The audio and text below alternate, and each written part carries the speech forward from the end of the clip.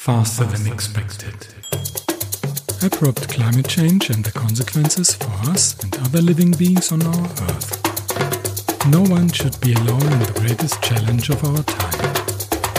Thanks to Laura Upshaw for African drum dance on YouTube. Here's your host, Wolfgang Werminghausen.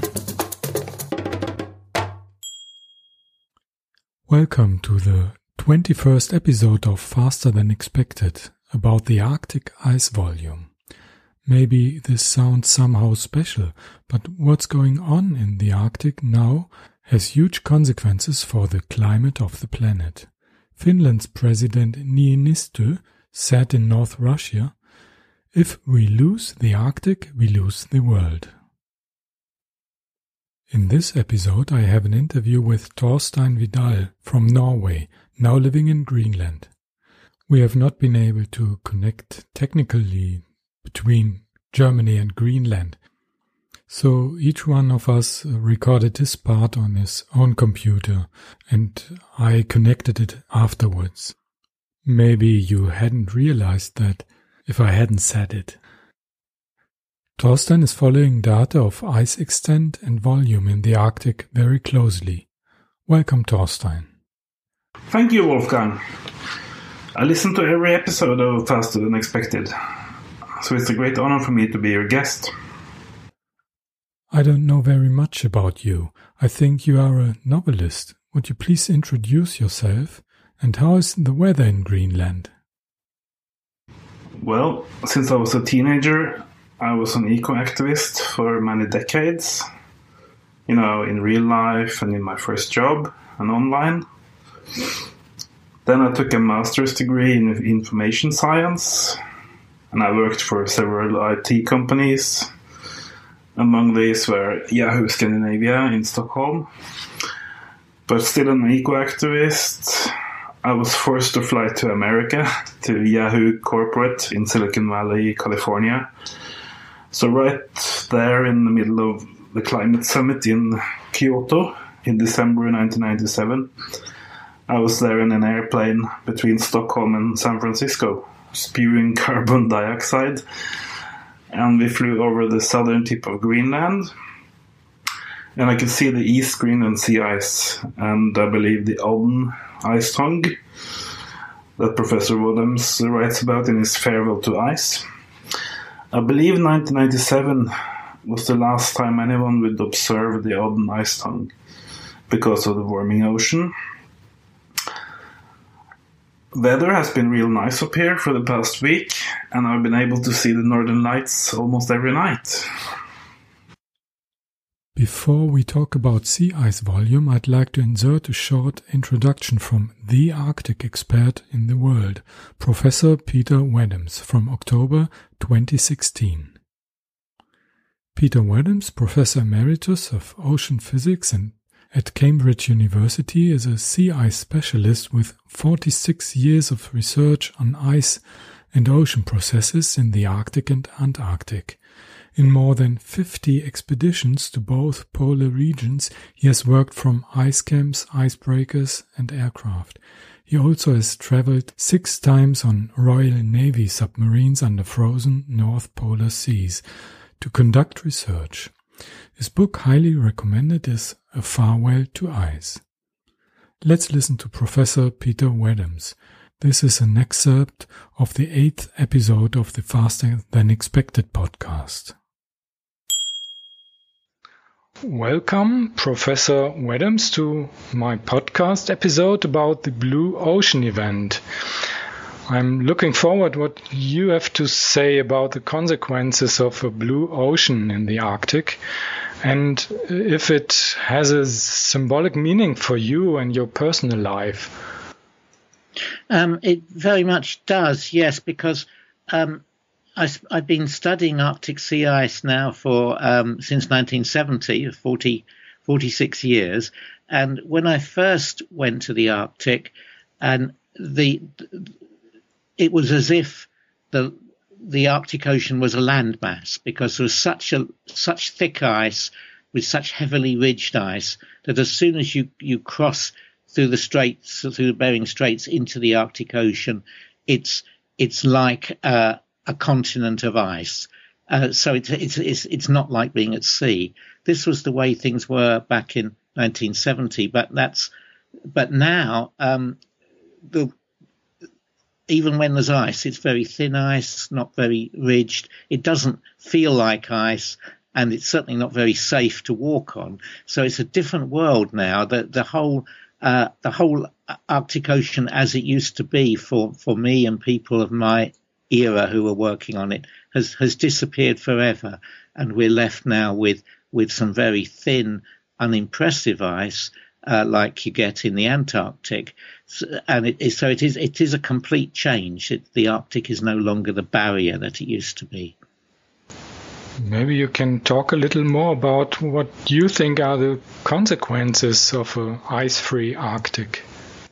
Yes, well, the thing that I'm most concerned about is the fact that the disappearance of the ice is not just a simple consequence of global warming. I mean, it is a consequence of global warming, but as well as being a result of global warming, it has feedback effects of its own, which then cause global changes. So the Arctic has an impact on the entire planet, and some of those are ones which I write about in my new book, and one of them is the fact that as the sea ice retreats in the summer, you're replacing a big area of white with an area of dark, so that you're reducing the albedo of the planet as a whole, and that increases the amount of radiation absorbed by the planet, which means that it increases the rate of global warming. So just the retreat of sea ice alone amplifies the global warming rate, and estimates are that it adds about 50% to the impact of the heating due to greenhouse gases. Then also the fact that there's open water in the Arctic Ocean means that there's warmer air over Greenland in summer, and that increases the rate of melt of the Greenland ice sheet, and that increases then the rate of global sea level rise. And another consequence is potentially a big threat from methane, in that in the Arctic offshore seas, the shallow seas around the edge of the Arctic Ocean, there's a lot of methane under the sediments, and that's held in place at the moment by permafrost, which extends offshore. But now that the Arctic is becoming ice-free, the water's warming up, and that warmer water melts the permafrost and allows the methane to escape. So we're getting huge bursts now of methane bubbles coming out of the seas around the Arctic, the continental shelves, in summer, and that's enough already to make a difference to global methane levels. And methane is a very powerful greenhouse gas, so it's another way in which the retreat of sea ice in the Arctic is accelerating global warming via this methane release. So we have a number of these feedbacks where it's not just the ice retreating that we're seeing, but the ice in itself is then having an effect on the planet's energy system. So the Arctic Ocean is a cause of a lot of other serious effects. A final one, I suppose, but we're not sure if it's a cause of that directly, is the fact that we're getting now these weather extremes. And there's been a link that some scientists have made between the retreat of sea ice and these weather extremes, because when you have warmer atmosphere over the Arctic Ocean, then this affects the shape and the speed of the jet stream. That's this very high velocity airstream at high altitude that separates polar air from tropical air. And the jet stream slows down and goes into big lobes, which don't move around very fast. They stay more or less in position. And that means that warm air extends further north in some longitudes, and extremely cold air extends further south. So we have extreme weather going all the way around the mid-latitudes of North America and Europe because of the change of shape of the jet stream, which will bring us quite serious effects on food production, because it's these mid-latitudes that are the main food-producing areas of the world. So that's not a proven link, but it looks a very likely one, and that would perhaps be the most serious one of all, because it will affect food supplies. Oh, thank you very much. This is a very, very concentrated overview about the consequences we will see with the Blue Ocean event. Thorstein, I think you both have a similar love for Arctic ice. Since years you follow the ice extent and volume. Would you please tell us the main points we should know? What are the changes you observe, and what is the stand now at end of 2017? Well, last year we had the lowest sea ice extent on record and the second lowest volume. But in 2017 it's the other way around, with Arctic sea ice volume now being lowest on satellite record. Now the main problem with that is not that 2018 has to go even lower, nor that some summer week may go ice-free. The real problem is where does it end? And it doesn't end.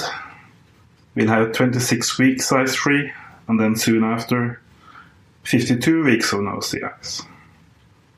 Then thousands of years of no ice at all. And in a real democracy, you wouldn't have to call some strange writer in Greenland to hear about these things. It would be all over the news, meaning mainstream news, right? But we are not living in real democracies. We are walking around in a dystopian, global version of the Soviet Union when it comes to real news about rapidly changing climate. This is why they always say faster than expected, as if no living scientist could ever expect this exact development to unfold. If you agree that the situation is dire even for the human species, how do you deal with all these insights emotionally? Emotionally, I think I will always be keeping it real.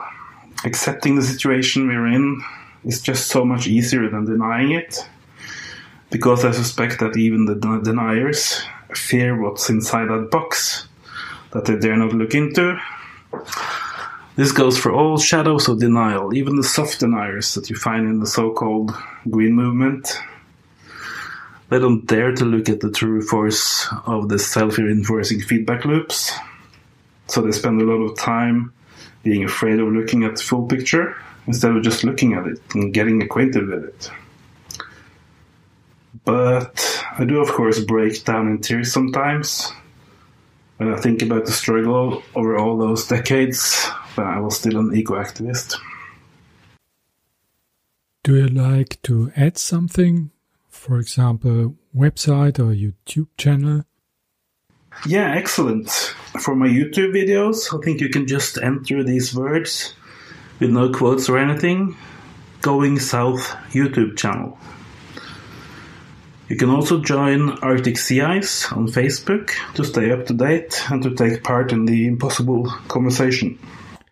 We will have these links in the show notes on xwer.de/FTE21 xwer.de/FTE21. Thank you very much, Thorstein. Goodbye and stay safe. It's been a real pleasure, Wolfgang. Take care and auf Wiedersehen. Faster than expected. Thanks to Laura Upshaw for African Drum Dance on YouTube. If you like my podcast, please write a comment and give me a like on SoundCloud. You'll find a link and more information on my website xwer.de/podcast. Take care.